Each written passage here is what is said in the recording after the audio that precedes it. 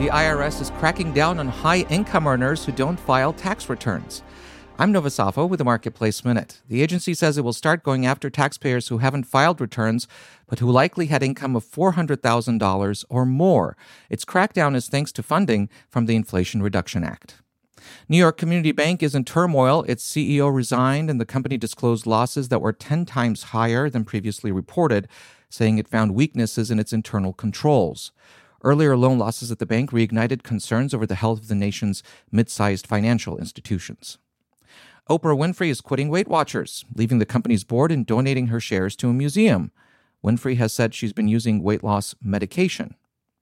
Brazil is proposing a global tax on the super rich. It unveiled the idea at a meeting of finance ministers from the group of 20 countries, including the U.S. and China.